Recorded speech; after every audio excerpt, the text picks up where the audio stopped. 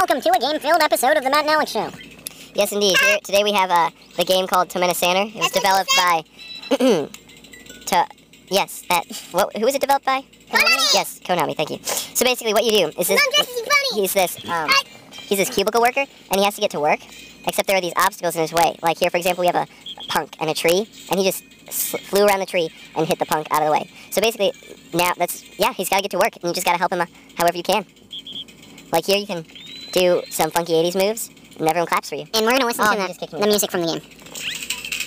Retarded! Sorry. After we slap him. Oh, look at him dancing on his head. He's following the man. Ow! Being abused! Ow!